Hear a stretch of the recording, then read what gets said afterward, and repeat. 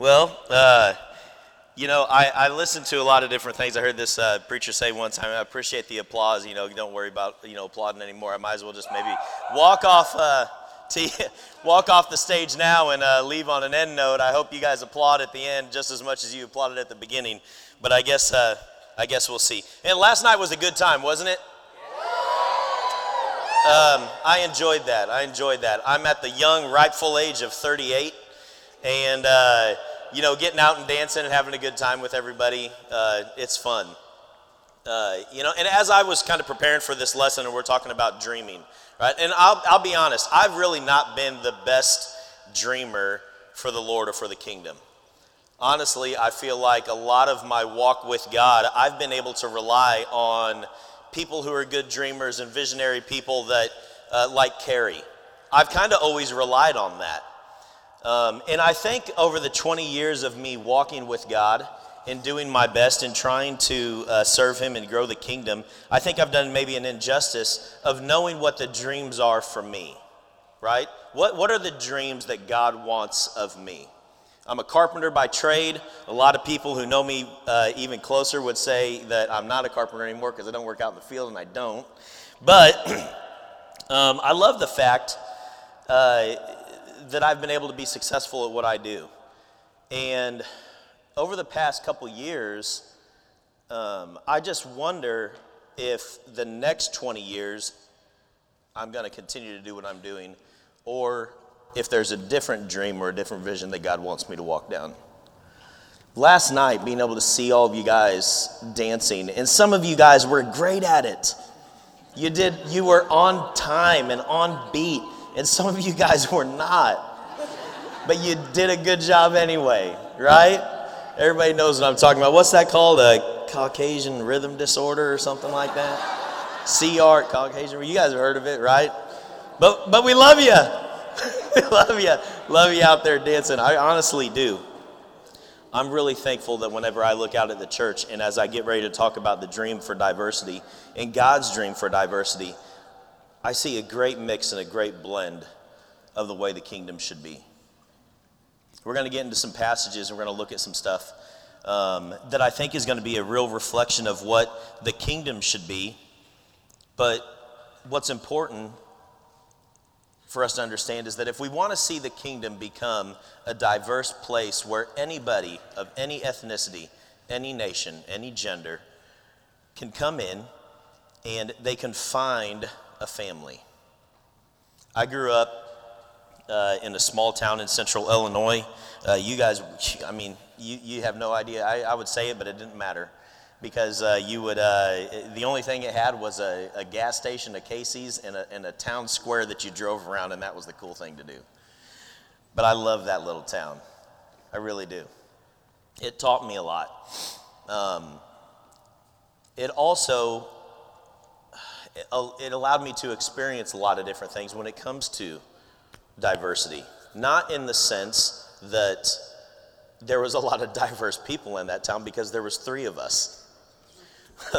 Of 4,000 people, it was me and my 2 buddies, and we were the only not white people there. But I love that little town. And man, diversity and inclusion and all of that is hot topics right now, isn't it? It's hot topics right now. It's hot topics in culture, where you work at, where you go to school at. All of those things are being discussed. And by God, I'm not telling you what, if you don't have a section or a director who oversees diversity and inclusion in your company, shame on you. That's kind of the thought process nowadays. But I'm going to tell you, no matter what's been going on now in the culture that we live in, the dream for a diverse church and a diverse kingdom and a diverse family has been God's vision forever. This is nothing new. What you guys are hearing and this is nothing new. Charles Hodge says this: racism is both universal and eternal. Back then, even the Jews had a Samaritan, the Greeks had a barbarian, the Romans had a Jew. Some of you guys might be watching the movie, the TV series Chosen. Isn't it cool to be able to watch that and kind of live and experience and see what's might have been going on at that time? You can really clearly see a distinction between the Roman Empire and the Jewish people. right? And now you're starting to introduce and you're starting to see the Gentiles. But really, when God is looking down in that situation back then, he's looking at a people that he desperately wants them to know him. Do you think that that's different then to now? Not at all. They dealt with it back then, we deal with it now, and I guarantee you we're going to deal with it in the future. So there's kind of like some parallels that you can pick with that. Like when you look at The Chosen and you see the Roman Empire, the parallel would be the Caucasian, right? Be the white people. And the Jews would be the outcasts in the Roman Empire there, and the parallel now would maybe be the people who are brown, black, brown. And you see this distinction, and you hear it all the time. Kids, you hear it all the time. I get it. You hear it at school, you hear it at work, you hear it in the philosophy of what you guys are looking at on your phones. It's all over the place. But do not let the culture of today dictate what God originally had in store for a plan and a dream for the kingdom of God now. You have to fight against that, and you have to understand, and you have to really figure out, are you going to believe in the Word of God? Are you going to follow the Word of God? Or are you going to choose to let culture dictate the dreams that you have instead of God allowing you to be the dreamer that he wants you to be? I think if we can do a few things, I'm going to talk with you guys about 5 different things. And if we want to realize God's diverse dream, I think number 1, you have to remember that God always dreamed of a diverse kingdom. God revealed this dream in both the Old Testament and the New Testament. Listen to this passage in Scripture. In Isaiah 56, starting in verse 6, it says, I will also bless the foreigners who commit themselves to the Lord, who serve him and love his name, who worship him and do not desecrate the Sabbath day of rest, and who hold fast to my covenant. I will bring them to my holy mountain of Jerusalem and will fill them with joy in my house of prayer. I will accept their burnt offerings and sacrifices, because my temple will be called a house of prayer for all nations. For the sovereign Lord, who brings back the outcasts of Israel, says, I will bring others too, besides my people, Israel. God wants the Jews and the Gentiles back then. He wants the whites and the blacks and the Hispanics and the Asians now. But do you know how those blacks and those whites and those Hispanics and those Asians find the Lord? It's when you white disciples go out and you look for the African Americans and the Hispanics and the Asians. It's when you African Americans go and invest in the Caucasians, in the Hispanics, in the Asians, and vice versa for the other two. I'm Asian, by the way. I'm not trying to see, how many are there of us in 3 or 4? Yeah, Filipinos. Right? You gotta get any others? Ming, I see you. Don't be bashful. We can be proud. I love you, buddy. There's a solid 5 of us in here. So I'll take that. You get what I'm saying?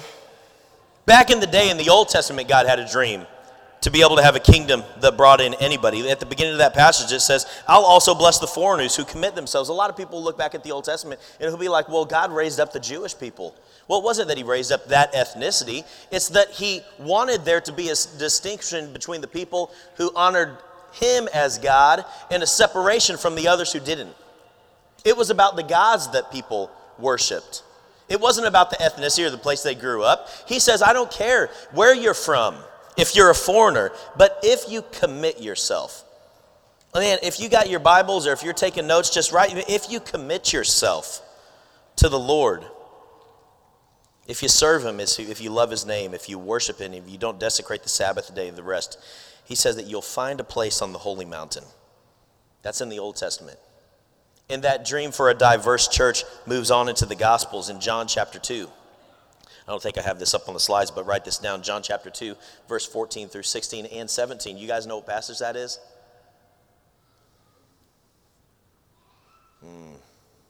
You guys come to our shallow lesson here after this.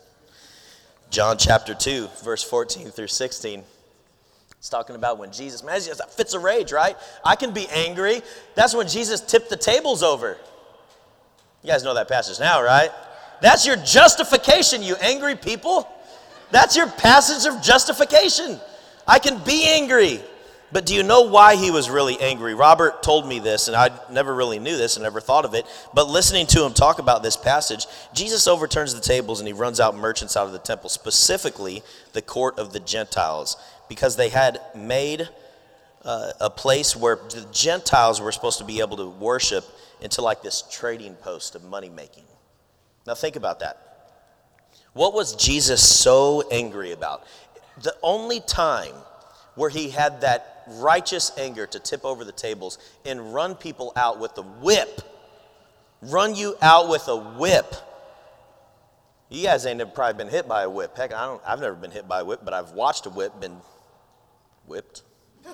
Is that what you say? I don't know. I've watched it. It's terrible. Terrible. Seen it done on cattle and horses. Can you imagine that? But do you understand where that righteous anger came from? That temple was built, and there's kind of like two sections. The inner sanctuary where the Jewish people would be able to go, and then on the outer side would be like a court where the Gentiles could come in and they can praise and they can worship God as well. Still a little bit of a separation, but everybody being able to come to a temple. What the Jewish people were doing back then is they weren't desecrating the inside section, the inner sanctuary of the temple. They were turning the outside courts where the Gentiles, the people who didn't know God, were able to come in and praise and worship God. They were turning that into a marketplace to be able to trade and make money. And Jesus was so mad that his chosen people were disgracing the thought process of what was supposed to be done there at that temple to praise God, specifically for the minority people. And Jesus whipped up made this whip and literally ran them out. And I wonder sometimes if our church members and our body of Christ here does a good job at making it really hard for the Gentiles of this world to find him. Because you don't care and you have a form of prejudice within you. Because that other person might not look the same, might not live in the same neighborhood, might have a different shade of skin, might have a little less money, might talk a little different, might be handicapped in some way. You see it all the time. And I don't care what color you are, you have a prejudice in you. And I don't care what entity out there is trying to create inclusion, you'd better be careful, because a lot of the entities out there that are trying to create diversity and inclusion and making it right in a uniform, just playing field, they're creating dissensions and they're creating racism and divisions themselves. You see the power of God and you see the dream of diversity in the Old Testament. You see it in the Gospels in John. You see it in Matthew. Move into the New Testament. Look, it says Matthew 28:19. Guys, that's the Great Commission. It says this: therefore go and make disciples of all nations. All nations. So you have to look at it as the Great Commission and the challenge. Whenever you died to yourself and you followed Christ, you said and you made the commitment that you're going to go out into all the nations. And more specifically, the challenge really is for you to get out of your ethnicity and reach the people that are not of the same color of you. The Caucasians in here. Is it hard for you to go up to a Hispanic group of people? Is it hard for you to talk with an African American crew? You African Americans and Hispanics, what's the problem with the Caucasians? Why do you look down on them a little bit? I'll tell it to you straight. I mean, I don't care what color you are. I sit in a lot of different meetings with the work that I do, and I hear all these people talking about diversity and inclusion, and the solutions that they come up with create more problems than fixing the issue at hand. But if they could just understand what it really means to love a person, you look around to the people that are next to you, look around at the people next to you, man, you're talking to a person. It's a human, a person that Christ died for. God desires us to go out into all the nations. If you look at Acts chapter 10, verse 34 and 43, it says this, "Then Peter began to speak. I now realize how true it is that God does not show favoritism." I love that verse. Now I know how true it is that God does not show favoritism, but accepts from every nation the one who fears him and does what is right. All the prophets testify about him, that everyone who believes in him receives forgiveness of sins through his name. In Revelation chapter 7, verse 9, all throughout Scripture now, it says it's a vision of describing the makeup of the kingdom of heaven. Now listen to this, Revelation 7:9. It says this, "After this I saw a vast crowd, too great to count, from every nation and tribe and the people and language, standing in front of the throne and before the Lamb. They were clothed in white robes and held palm branches in their hands." Vision that, imagine that when the time comes for you to see your Lord, and if you did right by him here in these moments, and he says, "Good and faithful servant," and you walk into the kingdom and you see a diverse crowd with every language, every color, every nation, every tribe. That's what God wants. He wanted it in the Old Testament, in the New Testament, throughout the Gospels, and in Revelation. And he wants it now. But do you know how you get that big crowd in heaven? You got to put in work right here. What are you working towards? I wonder sometimes, what are we working towards? Man, I got to say, I'm excited. I really am excited to be able to see the diversity that we have here. But I know that whenever you get back home, it's often sometimes different. And I want you just to be challenged and cut to the heart to know that God wants you guys to make sure that you are reaching and creating a diverse kingdom, a diverse campus ministry wherever you're located. Because he wanted it then, and man, he wants it now. And if we want to grab a hold of that diverse dream, you've got to remember, number one, like we talked about, that God wants it. Number two, you have to reject the lens of culture in favor of the lens of Christ. And maybe really you should reject the lens of my culture in favor of the lens of Christ.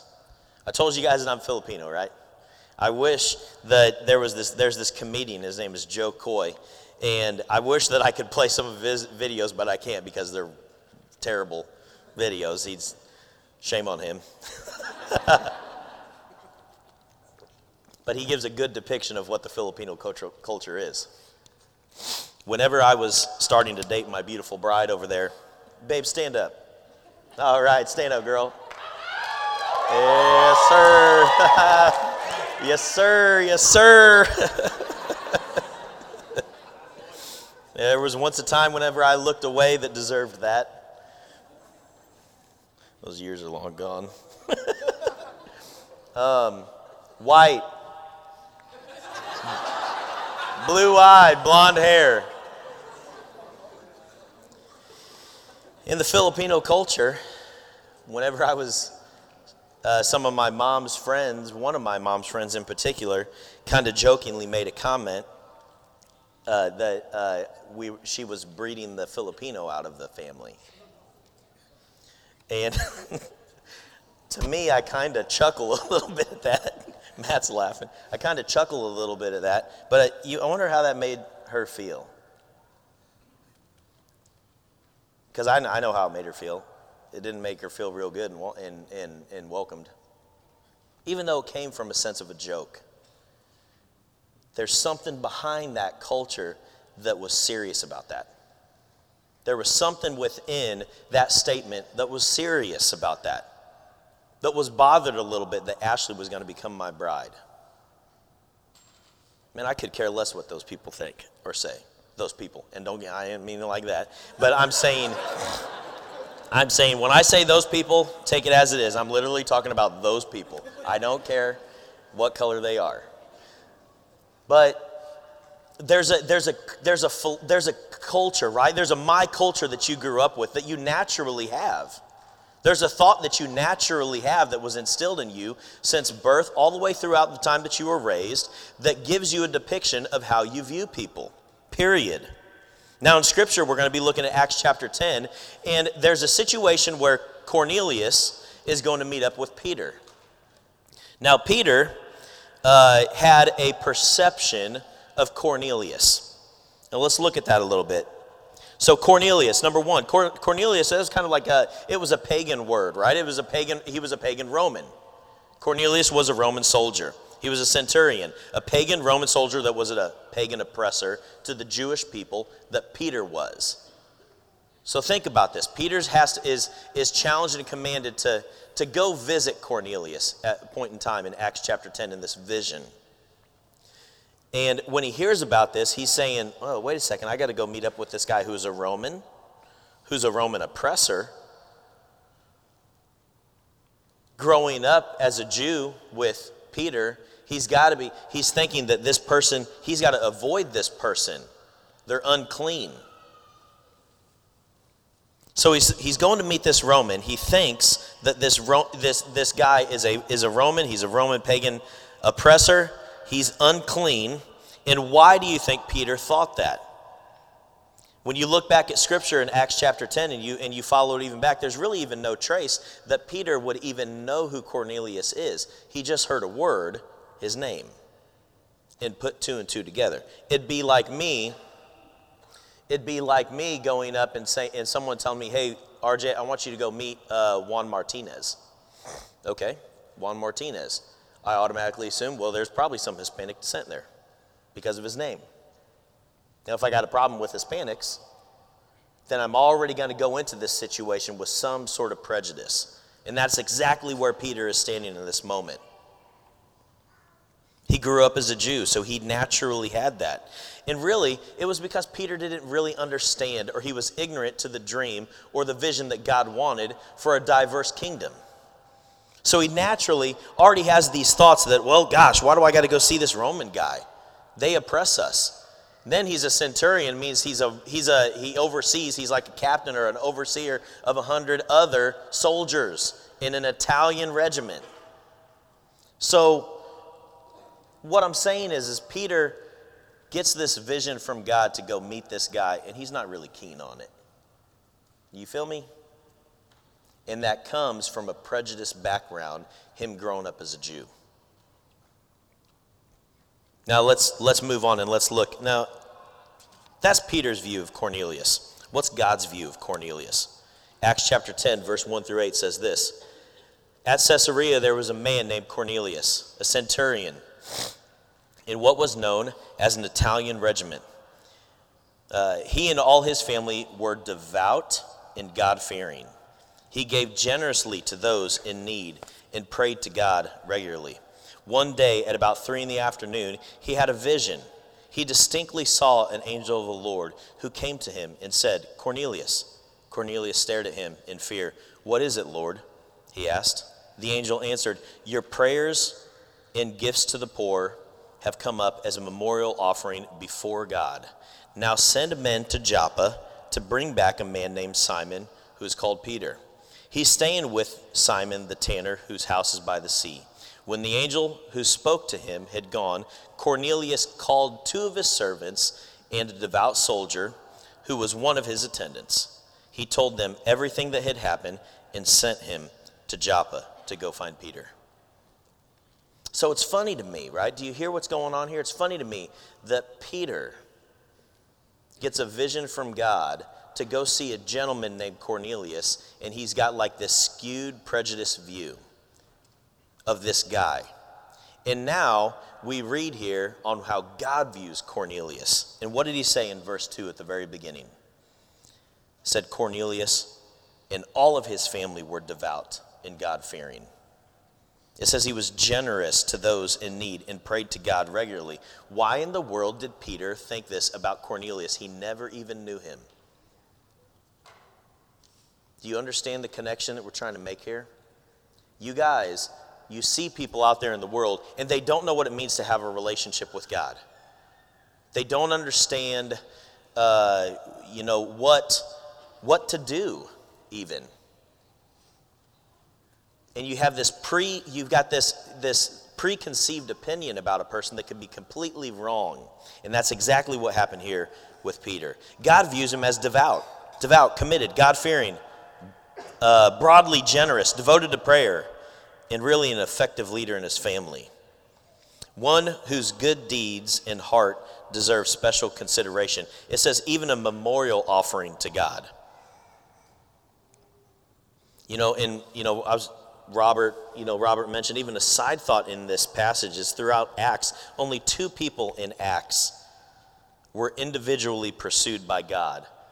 And whenever I heard Robert talking about that, I thought, well, one's got to be the Ethiopian, and I sure didn't realize that it was Cornelius as well. Why did that happen? You guys know that the outburst of Christianity in following God with the Ethiopian eunuch, we're going to look a little bit later on and find out maybe what Cornelius did with his reach.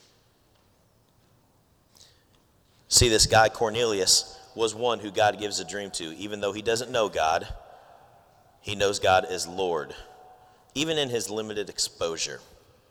So what I'm telling you guys is that if you want to grab a hold of this diverse dream, you got to first understand that God wanted it at the very beginning, and he wants it now. 2, you got to reject this lens of culture that you're living in, and you have to grab a hold of God's lens. Stop viewing people the way that you view people, based on the way that you were brought up. That's how you grow a kingdom, and you have a kingdom, like it said in Isaiah 56, that is full of nations and different tribes. 3, if you want to grab a hold of this dream for diversity in the church, you have to refuse to act in stubborn pride and choose to act in humble obedience. In Acts chapter 10, it says this: about noon the following day, as they were on their journey and approaching the city, Peter went up to the roof to pray. He became hungry and wanted something to eat. And while the meal was being prepared, he fell into a trance. He saw heaven opened and something like a large sheet being let down to the earth by all 4 corners. It contained all kinds of 4-footed animals, as well as reptiles and birds. Then a voice told him, "Get up, Peter, kill and eat." "Surely not, Lord," Peter replied. "I have never eaten anything impure or unclean." The voice spoke to him a second time. "Do not call anything impure that God has made clean." This happened 3 times. Now tell me what you would do if all of a sudden you fell into this trance, this dream, and God gives you this vision. He's dropping down this sheet, 4 corners down to the earth, and underneath it you see everything. Reptiles, animals, 4-footed. And he says, "Go ahead and eat." Would you really stand there and say, no, God, I'm not doing that"? I just can't imagine telling in the same sentence, calling out and saying, "No, Lord, my ruler, the person who dictates my actions, my thoughts, my attitudes." I just can't imagine saying Lord in one sentence and then no along with it. You hear what I'm saying? And I'm telling you, I wonder sometimes if those of us in here, you say Lord, and you might not say no in the next sentence, but your life says it every single day. I don't know a lot of you here, but I know the crew that I roll with pretty well. And I know some of you guys who are my youth kids who say and claim Lord. You come to church and you sing and you praise here. And you say you want to lift up your name, but I know what you do on a day-to-day basis, and it says no to him. I think you had better be careful to speak and say the word Lord and then live the way that some of you guys do. I'm talking to my kids in my youth ministry. Some of you campus kids have come through my youth ministry. I know some of you guys, and I know what some of you guys do. You come to all the events. You go to all the family vacations. You do CMU. You come to youth group. You do this, that, and the other. But man, you say no to him in every thought and every action throughout the day. You better be careful doing that. You better watch out and make sure that you're not the one saying no to the Lord. And why does God show Peter this vision 3 times? I think it's because he knows that he's prideful and stubborn. Kind of like some of you. Maybe I should say us. Ash, I don't know. Maybe I should say us. Including me, I'm saying not. I can be prideful and I can be stubborn too. And sometimes God has to talk to me multiple times to get me to do what he wants. But you better be careful doing that. This is especially true of the religious. There's a movie, it's Princess Bride, and you know, it's like, you know, you say Lord, it's like, well, I don't know if you really know what the word Lord actually means. You know, you say the word, but I don't know that you know what it means. It fits when it comes to our walk with God. Your walk with God should be something that it's every bit of you. It changes your words, it changes your thoughts, it changes the way that you love, it changes the way that you serve.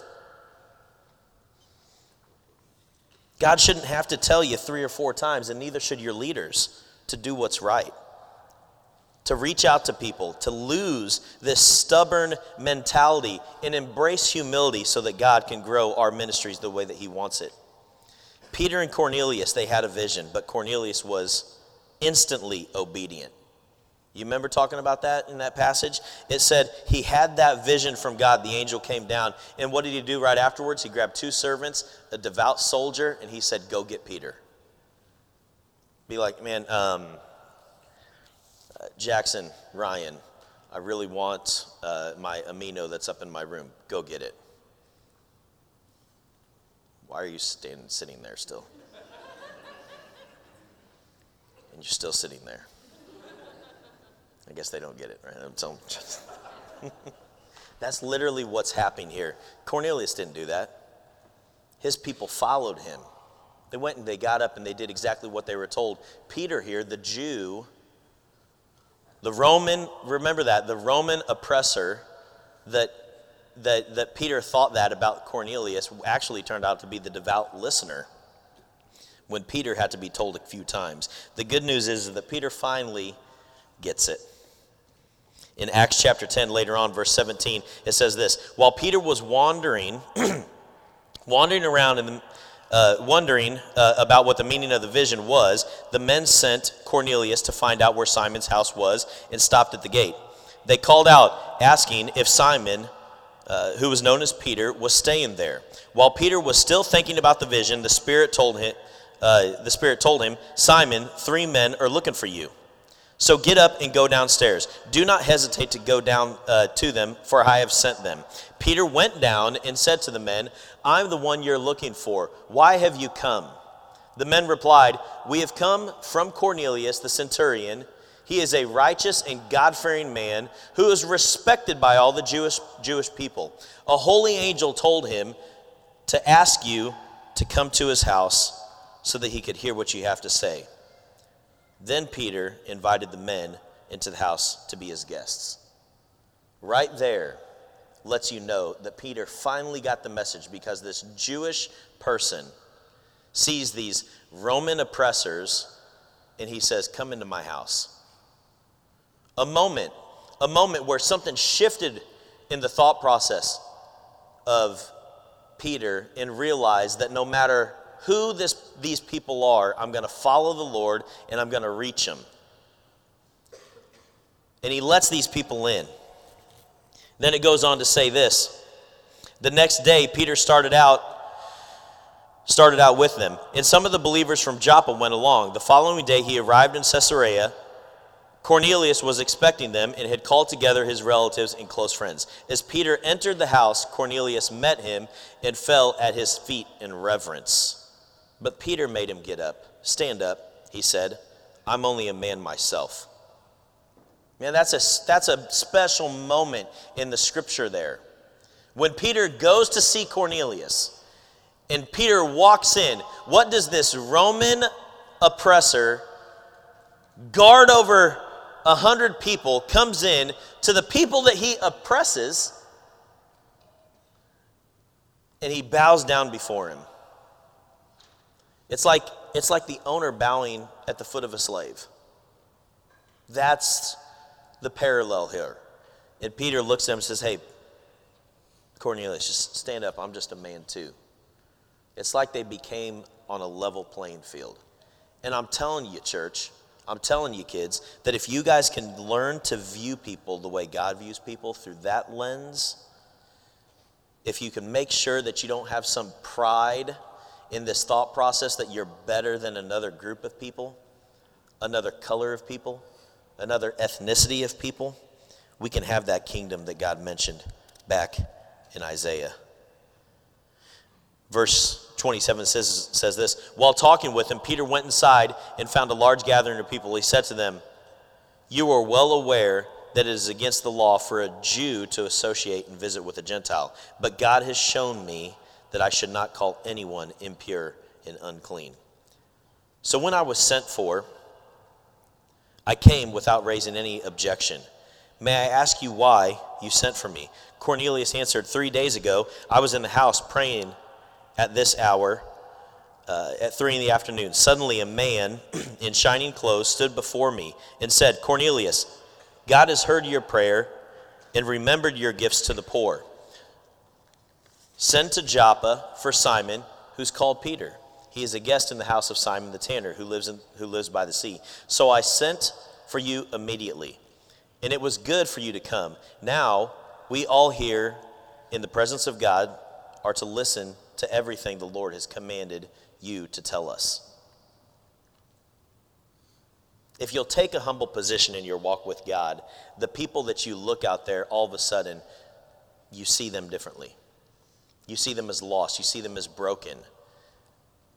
But if you constantly have this view and this thought that you might be better, or that they're a little less, or they're not a part of, they wouldn't fit in, or they'd be difficult to work with, or whatever it is, if you can push that pride out like Peter ended up having to do, then we can grab a hold of this vision of diversity. The fourth thing that if you want to grab a hold of that vision of diversity is I recast my vision and I call others to do the same. What Peter once spoke against, he became a spokesman for. And when you all died under the water through baptism, you should have come up a new person being a spokesperson for Christ. No matter where you're at, no matter what color of people, it doesn't matter. But you also call others to do the same. In Acts chapter 10, verse 34, it says this, then Peter began to speak. I now realize how true it is that God does not show favoritism, but accepts from every nation the one who fears him and does what is right.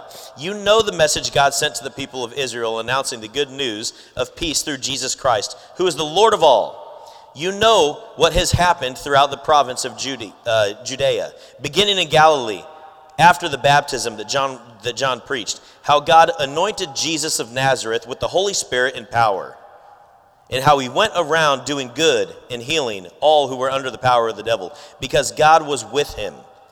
We are witnesses of everything he did in the country of the Jews and in Jerusalem. They killed him by hanging him on the cross, but God raised him from the dead on the third day and caused him to be seen. He was not seen by all the people, but by witness whom God had already chosen by us who ate and drank with him after he rose from the dead. He commanded us to preach to the people and to testify that he is the one whom God anointed as judge of the living and the dead. All the prophets testify about him, that everyone who believes in him receives forgiveness of sins through his name. Everyone who believes in him will receive forgiveness of sins in his name. Christ died on the cross, not just for you, but for everybody. And your task is to find the everybody. To tell the everybody. In verse 44, it says this, while Peter was still speaking these words, the Holy Spirit came on all who heard the message.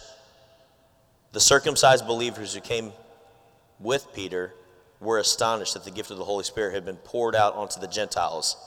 For they heard them speaking in tongues and praising God. Then Peter said this, surely no one can stand in the way of they're being baptized with water.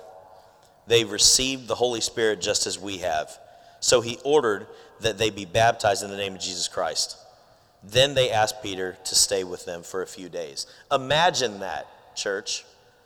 That when you read that passage of Scripture, and you see the miraculous things that God has done within your life, and you find out that someone wants to surrender their life to Christ, can you imagine one of us in here saying, I'm not quite sure they should be able to be baptized and surrender their life to Christ because they're Asian? Can you imagine that? But in a sense, when you read that passage, you see that for some reason, Peter had to make a distinguishing call out to say, why in the world would we stop them? But your task is to find the everybody, to get them to know that Jesus died on the cross for them, and for them to surrender their life to him. In 2 Corinthians, Paul says this, Christ's love has moved me to such extremes. His love has the first and last word in everything we do. Our firm decision is to work from this focused center. One man died for everyone. That puts everyone in the same boat. He included everyone in his death so that everyone could also be included in his life. A resurrection life, a far better life than people ever lived on their own. Because of this decision, we don't evaluate people by what they have or how they look. We looked at the Messiah that way once and got it all wrong, as you know. We certainly don't look at him that way anymore. Man, Message Paraphrase does a good job at just kind of laying it out there. Man, we looked at people wrong, and we don't want to do that anymore. Diversity has blessed my life immensely. Man, coming to things like this and having people in my life like Carrie, who has taught me so much, like Juan, who I stand up here, who's taught me so much, who's blessed my life in an amazing way. If it wasn't for the people of God, I'm just so tired of hearing this white people, black people. I'm just so tired of it. You guys should be tired of it too, not because I'm bothered, because your Father in heaven is. When you distinguish people by where they live or how they look. And man, I just pray that our ministries never fall into that boat. But the Great Commission that you accepted when you surrendered your life to Christ challenges you to go find people of another ethnicity. How well do you do at that? I wonder if I had the time to have everybody stand up right here and go find a new seat to sit in, I wonder who would congregate together. I was thinking about doing that, and I thought, that might be a disaster. I wonder if the African American people would sit together, and white people would sit together, or would everybody just kind of sit together? I think we got a pretty good mix of what would happen. I got a pretty good idea. I know most of you. I know your hearts. I know that it's willing and that you love people. But I'm going to tell you, church, we are not like the world. In this high moment of standing here, it's not realistic of what you find out there in the world. And you've got to fight against it. I'm going to ask a couple people to come up here and share a little bit about what has benefited their life and their walk with God. Juan, go ahead and come up here. So Juan is my best friend. Juan was my best man in my wedding, and he's going to share just a little bit about how diversity has helped him in his walk with God. Yeah, good stuff, RJ, and I appreciate it a lot. And it definitely is something that's it's a thing right now, right? Race, and it's really plagued our country, and it's made a lot of. It's been kind of hard to hear and see, but I believe God's going to work through this, and I think that the church is a place where we can show the example of what God can do. But to that, my name is Juan Black. I been a Christian for 25 years, and spent time in the youth group. Actually, I became a Christian in the youth group back in the old church where we all were together in just one church, and I spent 12 years in campus. So I'm old, and I'm like looking at you guys and dancing last night, and I was like tired just watching. But at one time, I used to be out there with you all, showing you all how to do it, but that was I retired. So, but RJ talked about diversity and inclusion, and one thing that I appreciate immensely, we've always been a diverse church. When I look at from long ago and even currently today, we've always been a church that's been full of people, regardless of their race. We were one big church, and God has blessed us tremendously in that way. So that's not necessarily something that's new, but I think that's something that, like, RJ said, has been something that was God's design. And I'm going to talk about a person, and that was the assignment. Talk about a person where you've seen them show that example. And, of course, the person I'm going to talk about is Carrie, which is interesting because most people would say that he is not white. He is a black dude with white skin. And some people, now I'm going to say it. And some might even actually say the same about me, vice versa. But we won't talk about that. But what's cool is Carrie was someone who dreamed for me, and I will say that this is not everybody's situation. I think sometimes it's easy to think, well, if you're in the black race or the black community, that this is your situation. And to be blunt, a lot of that is not the case for a lot of people. But in my particular situation, I was in a down and out situation. I was when I first met Carrie, I was living in a foster home with no dad, no mom, nobody to teach me how to be a dad, and in a foster family that frankly wasn't a very good one. And so I met Carrie as a high schooler, and a lot of the impact was when I was in campus. But what was cool is Carrie didn't see me any differently. Carrie spent a lot of time, and I wish I had the picture. I could have thought about this.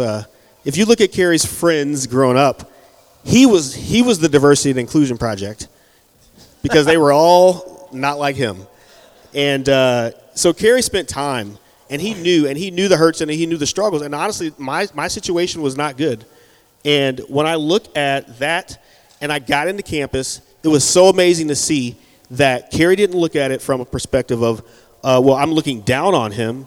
He looked at it in a perspective of dreaming. And he dreamed for what I could be, what kind of family I could be. And there's honestly been no one more instrumental in helping to encourage me to be a better dad. I mean, as far as being a parent, and now, you fast forward, I'm not that, kid who was in a foster home, who had no family, who had nothing. God has blessed my life tremendously. And I have an amazing wife, and I have an amazing, set of kids, and I have amazing friends. And that is something that I am blessed from, because when I came into a situation, I wasn't a project. I never felt like I was a project. I never felt like I was someone that was beneath anyone. I felt right alongside with everyone and everything else that was going on. That's the kind of church that God wants. That's the kind of church that we've seen bless people's lives, and that's a part of God's kingdom, and we need to continue that in all of our churches. Whether you're in the deep south, whether you're, whatever your situation, God's mandate is more beneficial and actually better than any cultural norm that you're going to see. So I appreciate that. Thanks, brother. Take that mic.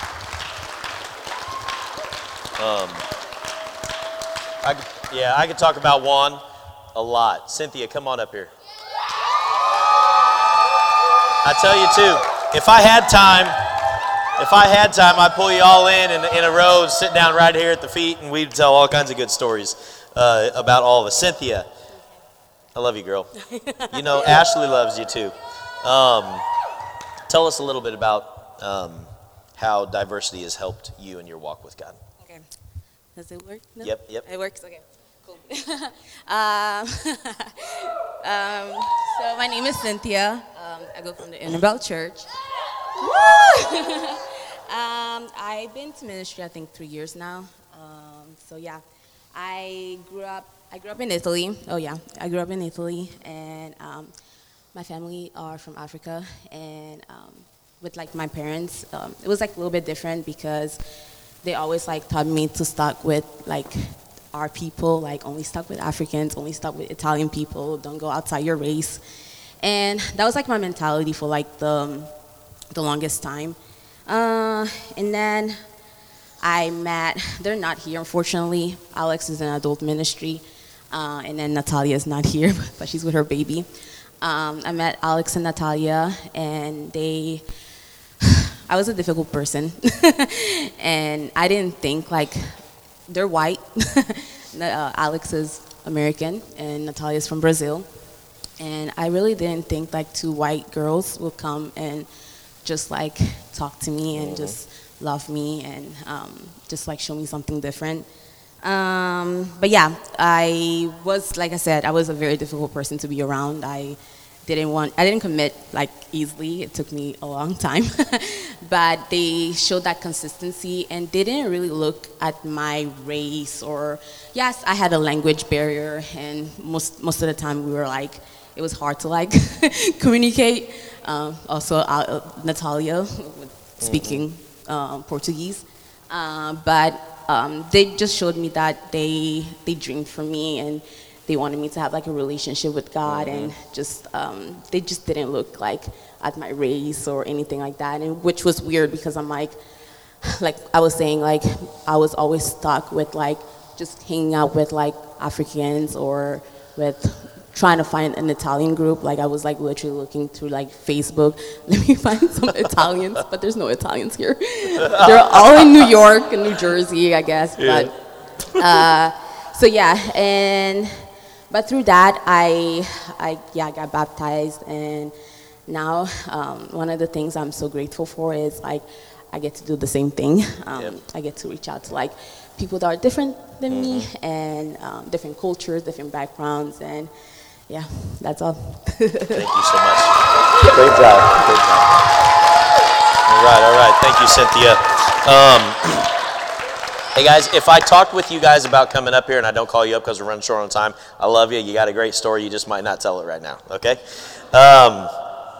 Nate Shed, where you at? Come on up. Why are you walking so slow? It's like you hurt your foot or something. So Nate, I remember vividly the family vacation that we met, Nate. You were over there with your crew of Alabama people. Still got the Alabama pride. We'll change you someday. But Nate, I was fortunate that Nate moved in, to our area with our church, with Mackie and his family, and he's been a blessing ever since. Tell me a little bit about how diversity has helped you in your life. I guess you need that. Yeah. Like you said, I'm Nate. I moved here from Alabama when I was 16 years old, and I've been a Christian for about 4 years, just about. Yeah, right. Right when I first moved here, right before I moved here, I became a Christian, and I grew up in church my whole life, and I've had a lot of people come into my life, come out of my life. My dad was the campus minister down there in Alabama, so I was the campus kid that stayed up real late, and I think something that always stuck out to me that always was there for me was my man Dimitri. Stand up, Meech. Stand up, Meech. I don't know. Yeah.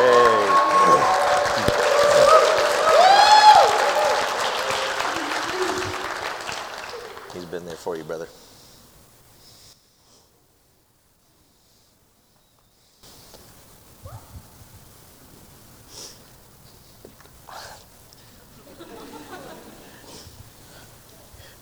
You're okay. Just take a second.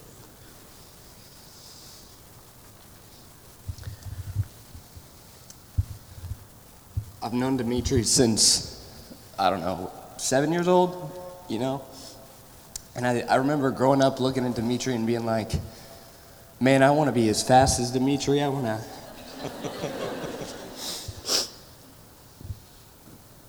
to jump as high as Dimitri. I want to dance like Dimitri. And I remember looking back at like our crossheads down in Alabama.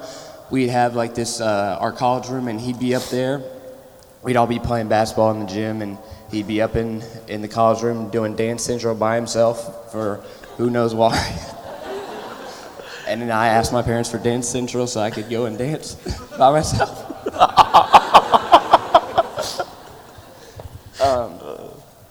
And as I got older, I still want to be fast as Dimitri, but as I got older, I got to see Dimitri's life, and I wanted to live like Dimitri.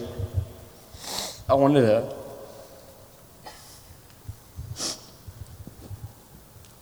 to love God like Dimitri, and I wanted to love people like Dimitri. And I mean, outside of my parents, like he's been that guy for me ever since I was 7 years old. I remember you training me to be fast, running track, taking me to Alabama A&M University's campus, which is like no white people. And I was like a 12-year-old kid. We walked up in the gym, and I'm sure you looked like a weirdo, walking. Who's this white kid coming in here? But yeah, Dimitri's played a humongous role in my life, and still to this day, I'm so grateful that he didn't stay in Alabama, that he moved here and is able to pour into all the youth. That's where I came to know Jesus, is the youth ministry. So yeah, love you, man. I appreciate you a lot.